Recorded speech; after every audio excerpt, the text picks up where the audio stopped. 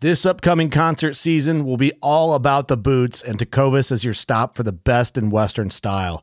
Tecovas has seasonal and limited edition offerings this spring and summer, including men's and women's boots, apparel, hats, bags, and more. All Tecovas boots are made by hand in a time-honored tradition with timeless styles that are always on trend. And Tecovas has first wear comfort with little to no break-in period. It's hard to find this level of comfort paired with this level of style. Stop by your local Tecovas store, have a complimentary drink or two, that's WCB style, and shop new styles. The smell of fresh leather and friendly staff are at your service. Many stores even have leather custom branding to make your boots truly personalized. And with regular live music and events, there's no in-store experience like it. If you can't make it into a store, just visit tecovas.com. That's TECOVAS.com. They offer free shipping on all boots, as well as free returns and exchanges, and ship right to your door. Go to tecovas.com and find your new favorite pair of boots today.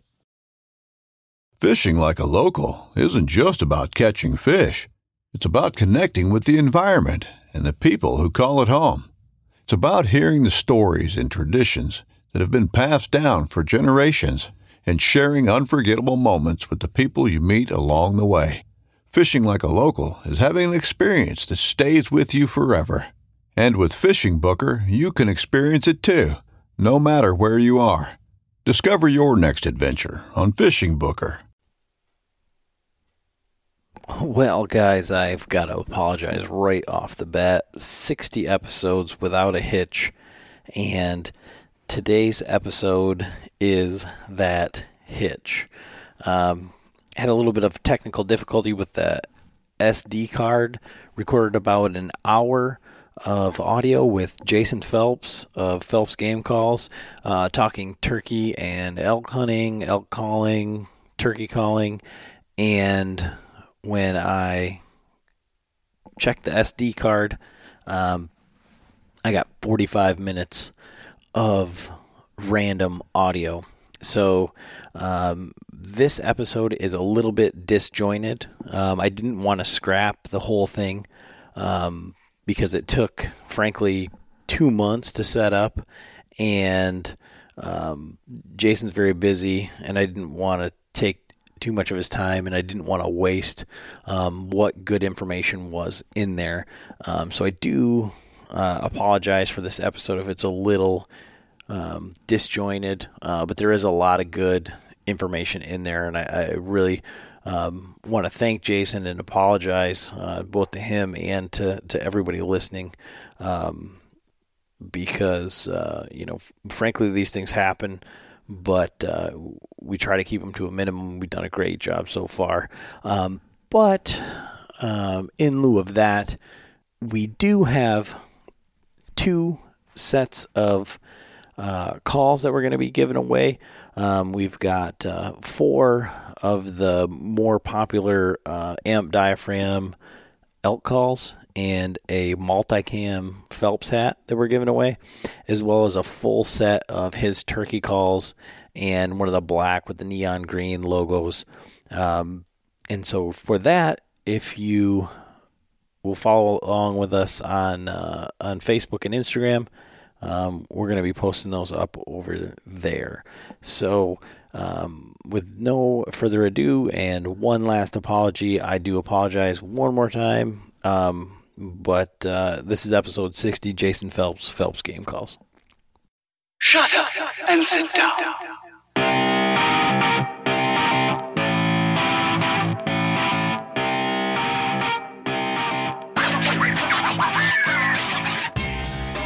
Hey everybody, Adam and John back with another episode of the Bowhunter Chronicles podcast, and today we have on the phone Jason Phelps, Phelps Game Calls, Angry Mountain Productions, Little League coach extraordinaire. How you doing today, Jason? Good. It is a good day. The weather has finally turned here in Southwest Washington for the better, so I can't complain there. Yeah, we've been trying to do this for a while now, but the weather keeps getting in the way, kind of with your dedication to your kids and the Little League and everything like that. You know, you got so much going on, so just want to really thank you for your time today. Thank you guys for being accommodating. So we wanted to do this a little bit earlier because of the turkey calls that you you've got on your site. I mean, I guess, through social media and everything and all of the elk calling stuff, you're everywhere in the elk woods. But with the turkey type stuff, I was kind of surprised last year when I saw them on there. And so I was like, man, we got to get some of those and try them. And I do like the turkey calls. But as John and I can attest to, we went from elk calling to the turkey calling. I used to be pretty decent at the turkeys, and now it's like I'm screaming for a bull elk every time I put one of them diaphragms in. So with your making calls, the different types of calls, how did that all come about? It started probably in 2009 is when I kind of I was thinking around with it before that, but, just not necessarily, 100% satisfied with it was out there. I've always been an obsessive compulsive type guy, and, hunting was kind of always a staple, and I'm like, hey, let's put two passions together, the want to do something, entrepreneurial, but then, starting to play with the elk calls. And so it just kind of, a lot of research, what goes into it, how do people build them, are there components available, started digging into it fairly deep, and decided that we originally started with just the one cow elk call with the wood barrel. Started with that, figured I might sell 10 or 15 of them.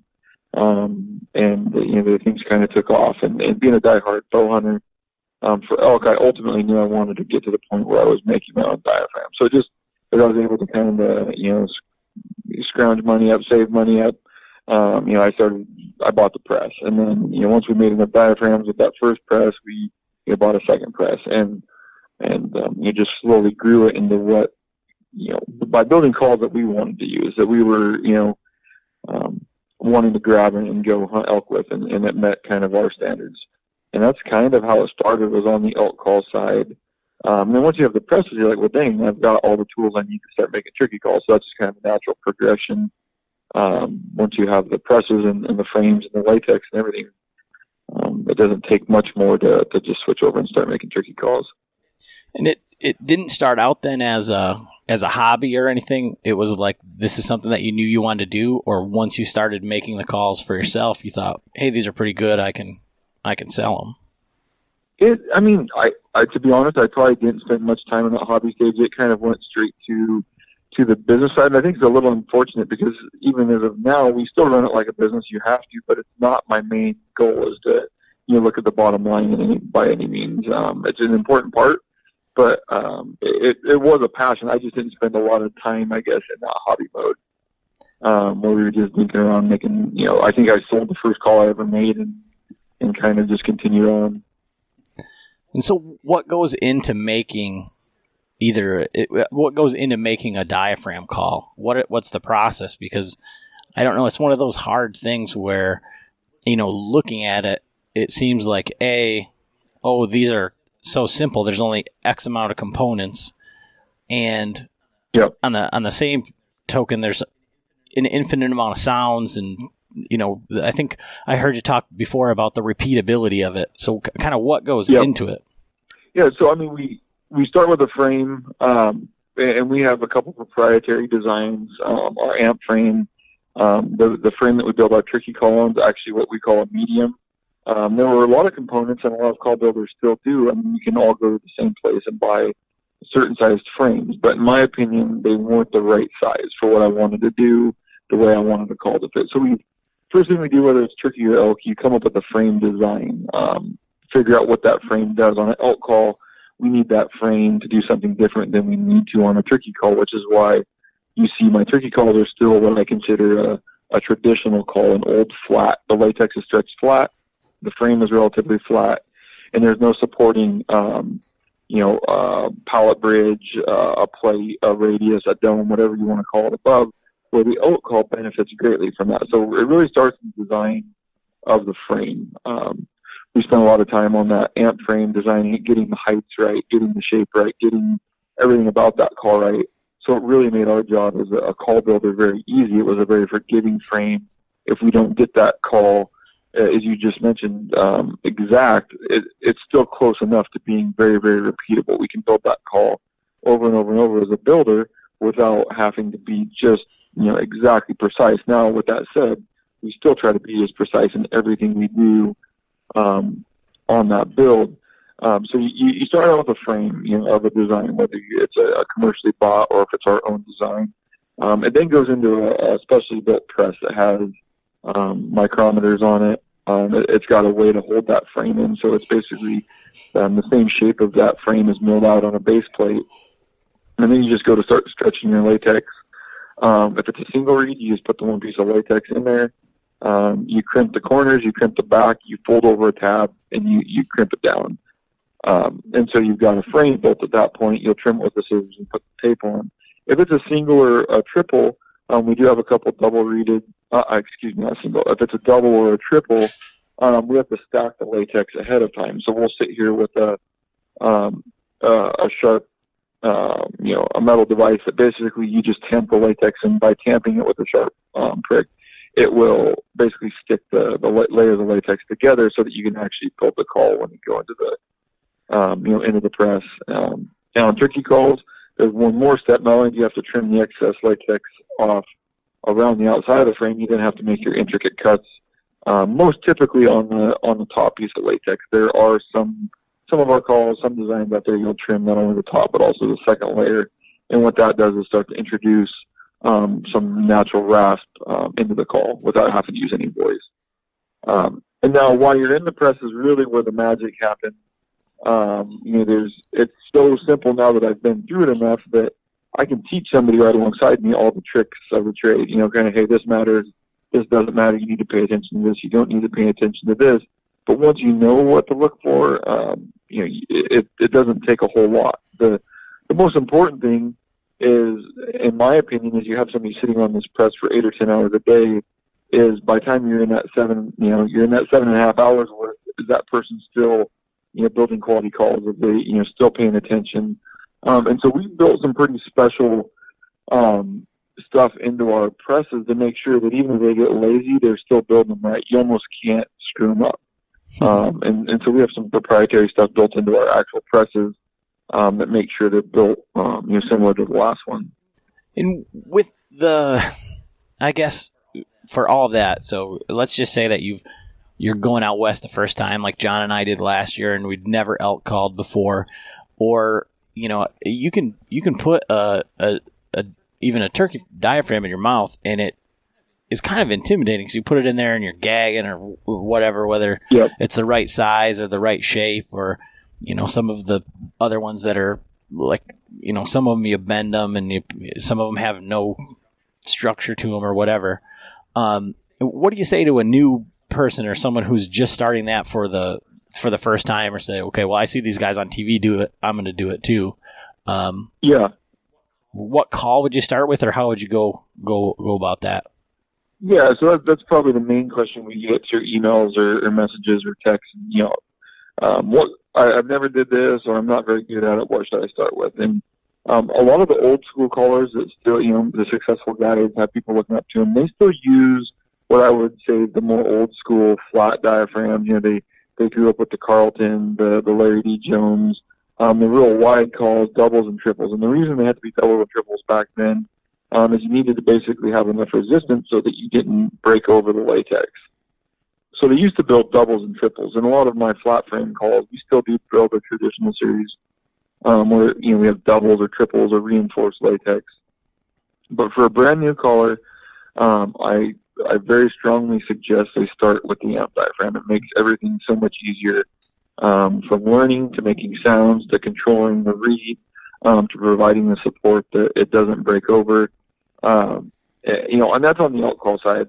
If you're coming out west, turkey calls, there's some different advice we would give. But for elk calls, I would highly recommend you start with the amp frame. Now, you're like, well, shoot, I looked at your website and you have 12 different amp frames. Now which one do I start with? And so and I don't like to sound like a used car salesman. I can say, oh, try all of them and then pick your favorite one. I don't necessarily want everybody to buy all 12. And so what we do is we have you typically pick out two, which is our amp black and our amp gray.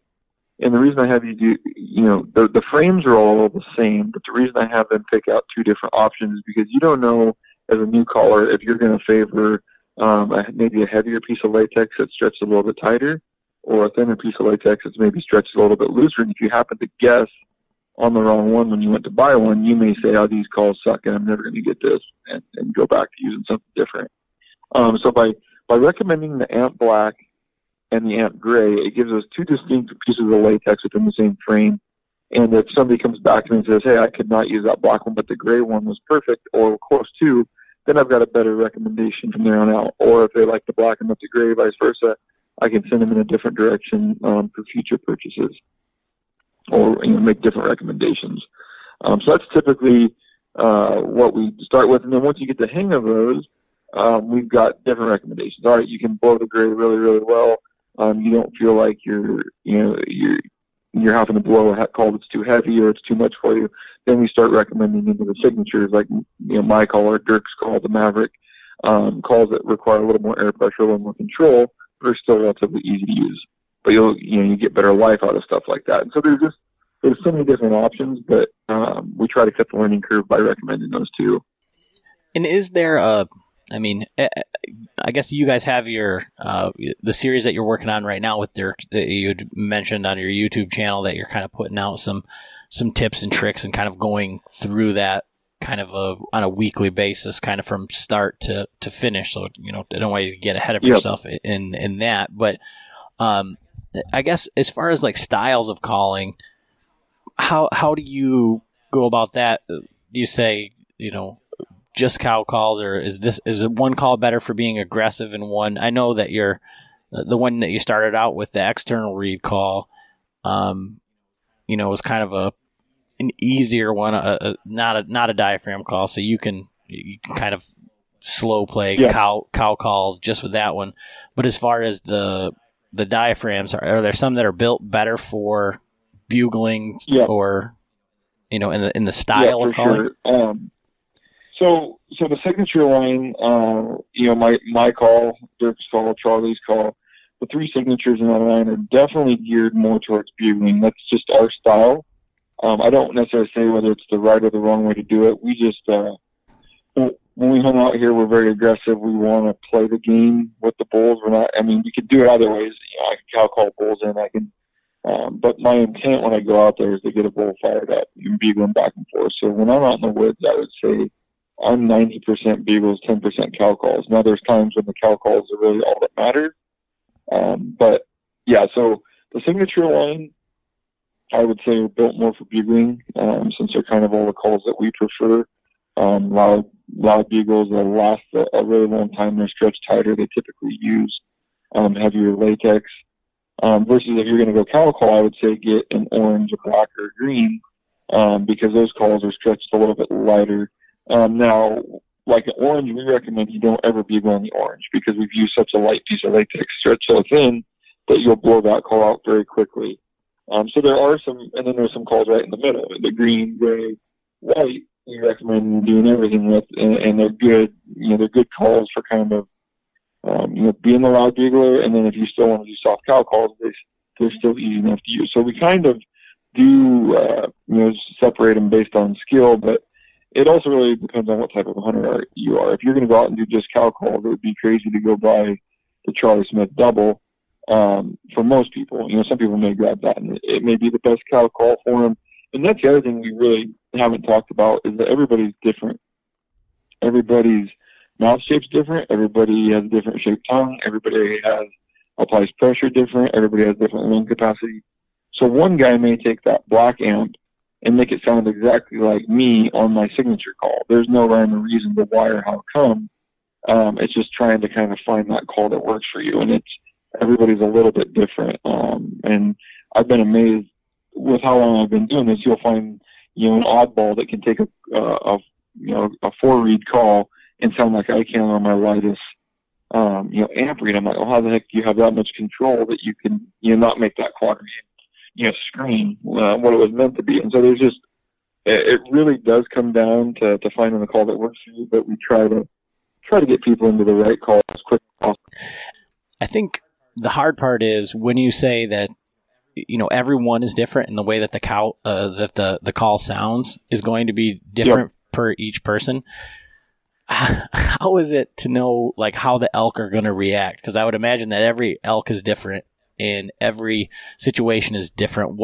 Much like what you find with turkeys. I'm sitting here with Frank, and over the weekend it was. I mean, he lays out 100 calls and he hits all of them until one.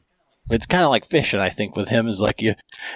There's all these different ways, and to be honest, I did it enough now where I go in with a pretty good idea of what I can get him to work. But there's times where you're just beating your head against the wall out there in the woods. Like, man, I know there's elk here. I can see them. I can smell them. But they're not responding. And I'll just start throwing stuff that maybe I don't think sounds as good, or maybe it's high pitched, or maybe it's deeper. So we start to look at some of that, and we'll just kind of throw the kitchen sink at them and see what finally works, or if anything gets them going. I think when we were out there, we were in Idaho, an area. And he was like laughing at us because I'm like, I'm bugling. We bugled all the way up the mountain and all the way back down, and yeah. And like when we were telling the story, I ended up calling in a really nice bull second to last day, and it just didn't pan out. We had him into 60 yards, but there just wasn't a shot. And when I was telling him that story, he was just like, "Really?" I have a lot of fun when you talk to somebody about a unit, or you're at a trailhead with somebody and they say you can't bugle these bulls in. And that's kind of like my I'm going to show you a moment. Like, and it's my approach. It's one of the reasons I absolutely love elk hunting and calling elk in, is I want to see those things fired up when they turn around the tree. When we're bugling back and forth and they've got that fire in their eyes, like that's the reason I'm out there. Now, don't get me wrong, there's times when I'm like, hey, that's a good bull, or it's getting late in the hunt, I'm just going to do whatever it takes. But I'm out there trying to bugle bulls in, and if they're not too responsive, I'm going to move on to the next one if I can, and try to find one that's ready to be called in with a bugle. There's an articles with this is not the only way to do it. This is my way. I like to do it. Now, there are some people that claim, you already mentioned Paul, we're good buddies. He uses our calls. He has a different approach. He breaks it down, looks at the language. His results speak for themselves. Our results in our way speak for ourselves. And I'm like, I don't think there's any need to say one way works and one way doesn't. There's a lot of different ways to accomplish it. I just go in it looking for that response that I do. I want that bull slobbering, fire-eyed, coming around the corner looking to beat me up, versus cow calling the bull, because they're usually when they come in a lot slower, they're a lot more timid. And we had the same, it wasn't we had the same opportunity by just doing some blind cow calling from a cedar thicket, and we had that bull at what? 35 yards. 35 yards, and just couldn't get him to come through. Getting two bulls within bow range, basically, for two guys from Michigan was, amazing. Especially you two guys,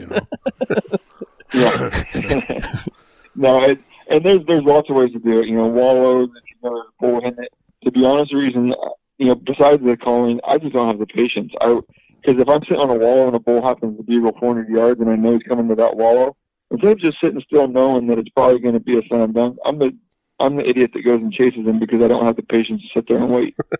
If I get the wind right, I'm running after bugles just because I'm impatient. So what is your style of turkey hunting? I know you said the same way as elk hunting, but I'm just trying to put that in my mind, is like after seeing like what we did, with a bow, like you hear one gobble and it's X far away. Frank always preaches patience, and so sometimes they come in just like that, and it just seems so much, How far was the one bird you missed the other day? How far did I miss him at? Or how far away? I missed him at 5 steps. How far away did that bird start out? Did you figure he was gobbling? 400 or 500 400 or 500 then yards. I changed the calling a little bit too, I got a little aggressive, and once I heard him, get a little louder, I looked at Ernie and said, "He's coming, Ernie. He's coming." So then I kind of just backed off being real aggressive, and I just went a little softer, and he just kept getting louder and louder and louder. And so we're similar. it's kind of the same right back to fishing. I'm not a big fan of box calls. They've always been high pitched and kind of scratchy to me. And my wife's first bird, I was throwing out all kinds, and we knew they were bird, and he hammered right away. I'm like, wow. All right, we're going to stick with the stupid box that I hate. And sure enough, we called that bird, in the 12 yards with a box. And so I'm like, well, that kind of goes to show you there's just certain times. One of my turkey hunting mentors, a guy that I got to hunt with kind of after we got started, he'll sit there on a setup, and he has basically a roll of striker. He's got this little cotton thing he sewed up that holds about 10 different strikers. He'll roll that thing out and start going through strikers until a bird will, answer that one, and then you kind of, I'm going to stick with this one now. I don't know. It's hard to think that it matters that much, but just like I switch sometimes, back and forth. I've got sometimes. That's a misunderstatement there. When we're getting set up, we hear bird gobble off in the distance, and we're like, all right, let's get set up. I got the cameras set up. Adam's all set up in the spot, and we're looking back, and Frank's still laying out different calls. I like it. Well, yeah, but the thing is, what they don't understand, the bird isn't going anywhere. The bird's going to be there. He just lets you know where he was. That's all. And I kind of, I got to get my tools out here. Let's talk about your turkey calling line a little bit. So what you did with the elk calls, and I've heard you mention it before, is that you just made them all different colors and you didn't call them anything fancy. You just said, okay, so you can use the green one, the gray one. And so all the turkey calls are called something or other. Yeah, and so on the turkey calls, I kind of kept with the industry standard. All of the cuts have a name. So, for instance, like the Casper, that cut is called the ghost cut. And I'm like, well, let's just pick a ghost that everybody knows, and so there was a little bit of thought. Like the green viper, it's got what's called the snake tongue cut. It's got and so we tried the semi, follow the standard that had already been set before I came along. But the Casper and the Rippin' Red are the two calls. If you're going to pick three, which is just a kitchen on the red call, that's called a combo cut. It's fairly easy. It's the most popular cut, I think, in most turkey calls. Lines, and so it's fairly easy, and there's a big chunk out of the latex. So when you look at the call, the less latex that's over top of those bottom two, which you're playing latex, the easier the call is going to be able to use. So, like for instance, on a yellow split V, it's three pieces of latex with a little V cut, an inverted V cut in it. That still has all three pieces of latex. So in order for somebody to break that call over, you have to put more air to it. It takes a little more finesse. And so that's why we kind of recommend that trip and him. So here, what Jason was talking about, he was talking about setups and calling in birds that are actually strutting away from you and waiting until they're strutting away and being able to call those birds back. So that's kind of what he was talking about here. Thing just strutted to and from and get to that distance and call. I almost always can call that bird back to that safe zone. Oh, yeah. And so that's my favorite setup, but a lot of times if I can see him, I can't get away with, much, but there have been some times where he'll strut back out of the way and then we can run down there. But yeah, like you said, taking the temperature, we've said that, hundreds of times elk hunting and, hundreds of times turkey hunting. Once you finally hit that call and he's right on top of you, and you do it again, he's right on top of you again, it's like, all right, we've figured out what we need to, stay with. Doing it with a bow this year, it's totally different. With a shotgun, we would have been done. It would have been a lot easier. But I think the style that we had to think everything through 2 or 3 more times. I feel like with a shotgun, it's a lot easier to just sit down next to a tree and just get up there, get over there. Well, not only that though, but the filming aspect too. We're filming too, so we're trying to get that all to work, and then plus the calling, and then he's hunting with a bow, and he's a lot better with a gun, I think. Do you mostly hunt turkeys with a shotgun like everybody else, or I know you're a hardcore bow guy. Have you done both, or? I've so far only we've taken the bow on a couple of hikes, but it seems like I need to challenge myself one of these days. And we actually have one, and I haven't hunted turkeys everywhere in the world, so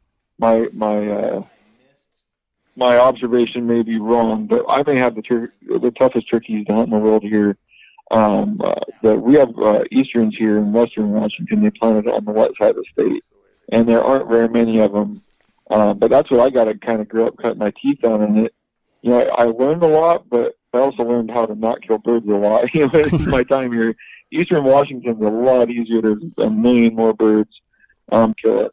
Eastern and Merriam and a Rio all in the same year. And so if somebody's kind of waiting on that last bird, I'll help them out. But we don't hunt them anymore here. But it's tough. I mean, you're in the brush. It's usually raining on you every day, and it's just miserable turkey hunting conditions.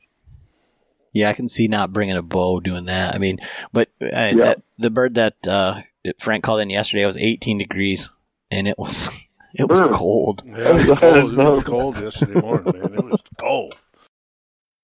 Because we grew up hunting in the brush, we don't, you don't get a setup on fields or little openings. We were typically like brush hunting them. And I go to Eastern Washington, and I like to hunt them in the brush, but all my buddies like to hunt them on the edge of the field, and I don't ever know what the right answer is. But more often than not, I think what's your guys' preference? To hunt them where you can see out of ways, or to keep them tighter in the timber?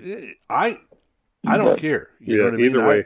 Either way for me, and some guys that I hunt with, they like them fields and stuff, but I've just, and a lot of times I don't even use a decoy, I'll just, once I get them going, it's just like, get right there, you get there, I'll be actually where I can see the turkey coming, he came right to that decoy, never made a sound. Yeah. He strutted a couple times in the field, about be when I would call. So and I didn't know that, but I know a turkey will strut, when I hit the call. I've seen it, but not knowing he was there, he came across that field really fast. And I mean, when that other turkey gobbled, he came right up to that decoy and he started pushing that decoy. He was spinning him right around. He spun him around. That's when Adam shot him. Yeah. Shot them both. He shot both of them, the turkey and the decoy. Oh man! Like I told him yesterday. I said I'm going to do everything wrong to set it this year with a bow, just because we needed to be able to see a little bit further. I mean, the turkey that I missed, I hit a branch and went wide, and it was just one of those little sticks that you don't see through your peep sight or whatever.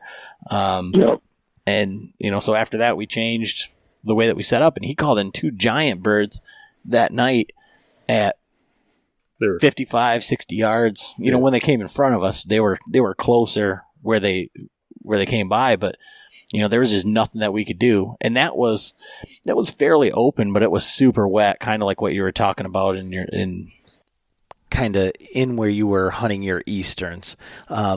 Transition off topic completely here. Figuring out all of our elk hunting stuff, it was, John was going to go for all high fat, and then we talked to some other guys who said, you need more carbs and you need more stuff like that. And it's kind of like from your transition, if you watch like the last couple of years of, Born and Raised or anything that you were on social media or YouTube or whatever, you've cut down a whole bunch of weight and kind of slimmed down and kind of a lot of keto stuff. So we kind of were interested in hearing about that and how that transitions to, say, a 7-day hunt in the mountains. Yeah, it's kind of funny. I got to talk about fitness because I was looking around and I've seen some of these results people are having with this keto diet, and decided to give it a shot, and lost a bunch of. I ended up losing about 60 pounds there in about a little over 4.5 months, going into hunting season. And I'm like, well, how do I felt really good. Joints felt good, mental clarity felt good, long-term energy levels throughout the day felt good. I'm like, I'm going to try to see if I can carry this into hunting season, and then 5-day pack trips or 7 days. How do you pack for it? And so really the hard part is just figuring out what your food's going to be to continue to eat that way.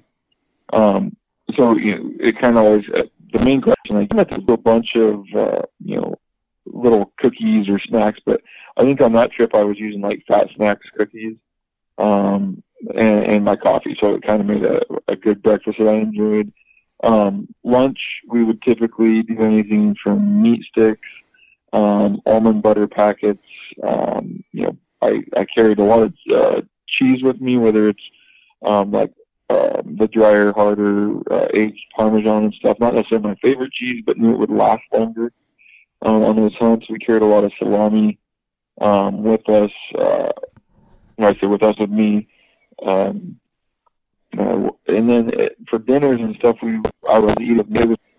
Made all that work, for 12 days in Colorado, and felt awesome start to finish. I would say if I had to kind of give any comments, the one downside to keto was it wasn't all day I felt good. It was if you had just a big hard push somewhere in the day, like, all right, we got to climb this 1,500-foot mountain as fast as we can. I'm like, wow, my legs don't want to do that. They don't want to fire, halfway up. I felt really good to start with, but then I kind of just fall on my face, which was fine. I recovered fast and would finish it out. But I think if I was to go back and do it, I'm always just going to burn those as I go, and I would still stay in ketosis, still have the long-term energy, but then maybe be able to get a little bit better performance out and, let my muscles fire a little bit better. Right.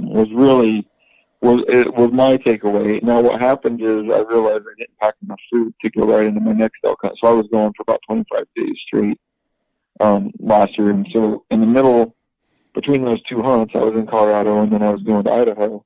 I'm like, I got to reload food, and it's almost impossible without planning ahead to kind of stay keto.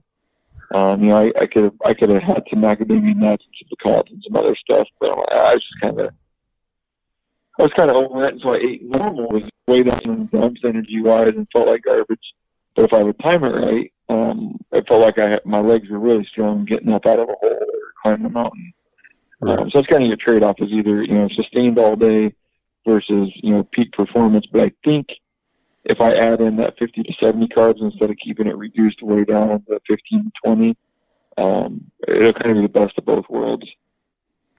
Yeah, that's like Adam was saying, that's what I was looking at, and then we spoke with Mark from Exo, and he had talked to a nutritionalist about it, and he's like, yeah, you're gonna, in order to be climbing up the mountains, and you're gonna want some carbs. So recommendations is went out in the woods and tested it. A lot of the nutritionists that are against keto, they never even did it, or their teaching said they shouldn't, or there was something bad about it. Right. And to be honest, I felt great. And I train, I've been training 5 months leading up to last year and stayed right on it through now. And I feel great on 30 to 45 minutes on the stair climber, on day-to-day long hikes.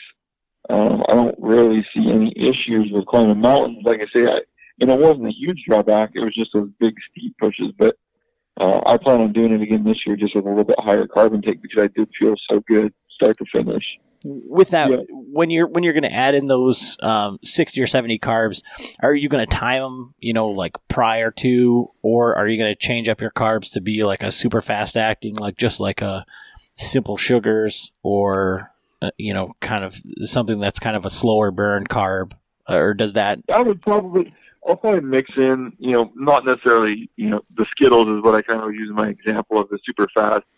I think I would probably do more, granola bars or like the RX bars where they've got some, a few dates mixed in, something still somewhat healthy, maybe a little bit slower release, but I don't think I want to just, here's all my carbs. Yeah, for sure. I definitely had a good mix of gas station carbs. Like, Snickers, gummy bears. John had a bunch of Pop-Tarts. It was like a 13-year-old's $20 trip to the gas station. So that's what I did. Yeah, trust me, everybody eating that way around me made me wish I had some of that stuff in my backpack, because you're sitting there trying to chew on almond butter mixed with coconut oil, and everybody else is eating all this good stuff, better tasting stuff. I'm like, man, maybe this isn't all worth it. The dudes that I know, that old school guys that have been hunting in Idaho for a long time, hunting elk, cheese and hot dogs. That's what they eat. He says just cheese and hot dogs. I'm going, are you kidding me? Yeah, we live right on the Pacific Crest. Well, they not really. Yeah. I'm like, well, if they can make it for that long, that's pretty keto. I should be all right. Just eating cheese and salami the whole way through. You have to remember to bring lots of dental floss in your back. No, I was just saying, we're good. I have to be very careful recommending diets. And like you said, you guys were a little nervous going on. It's tough recommending it, but for me, it worked very well for the way we hunt and just having that long-term energy. Well, it was just interesting because it like played right into like where John was at, you know, and I he's was like, Phelps is doing it. What the hell? Yeah. It's more of a life term, a long-term life change. When I fell into the trap of when I came from Idaho, went back to eating normal, it took me like 2.5 months to climb out of it, and I gained a bunch of weight back. So it's like, to me, it's worth it to force myself to just power through hunting season so I don't get sidetracked or fall off the wagon for too long. Right.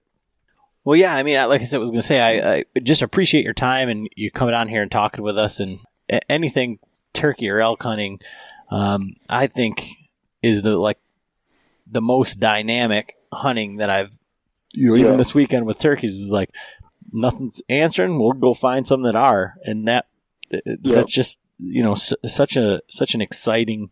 Yeah, it's so much more enjoyable that you can make something happen, or screw it up. But well, So but I just appreciate you, like I said, taking your time out and talking with us a little bit and talking with the calls. And so we've got sets of calls to give away, one elk pack and a turkey pack and a couple of hats to give away to the listeners. But if they wanted to find any of that stuff or kind of follow along with what you're doing, where can they do that? Pretty active on Instagram at Phelps Game Calls. We're on Facebook, Phelps Game Calls Facebook page, and then my personal page. On Facebook, I try to be as open as possible, and then our website is phelpsgamecalls.com. So we try to be available, phone, email, we'll answer it all and try to get back and answer any questions anybody has. Yeah, and if you ever want to get a hold of Jason, I mean, you can just call and try and put in an order, and like John experienced there. Yeah, I called. I called about the green tube last fall. I'm like, man, I seen it on Instagram, and I called. And I was kind of taken back when you answered the phone. I was like, wow, Jason. That's cool. Thank you guys. Thank you guys very much for having me. I really appreciate it. Yeah. Anytime you'll have to come out here to Michigan and show Frank how to call some turkeys. I'm going to go there and learn from Frank. All right. Well, great talking to you, Jason. Right. Yeah, thanks for having me, guys.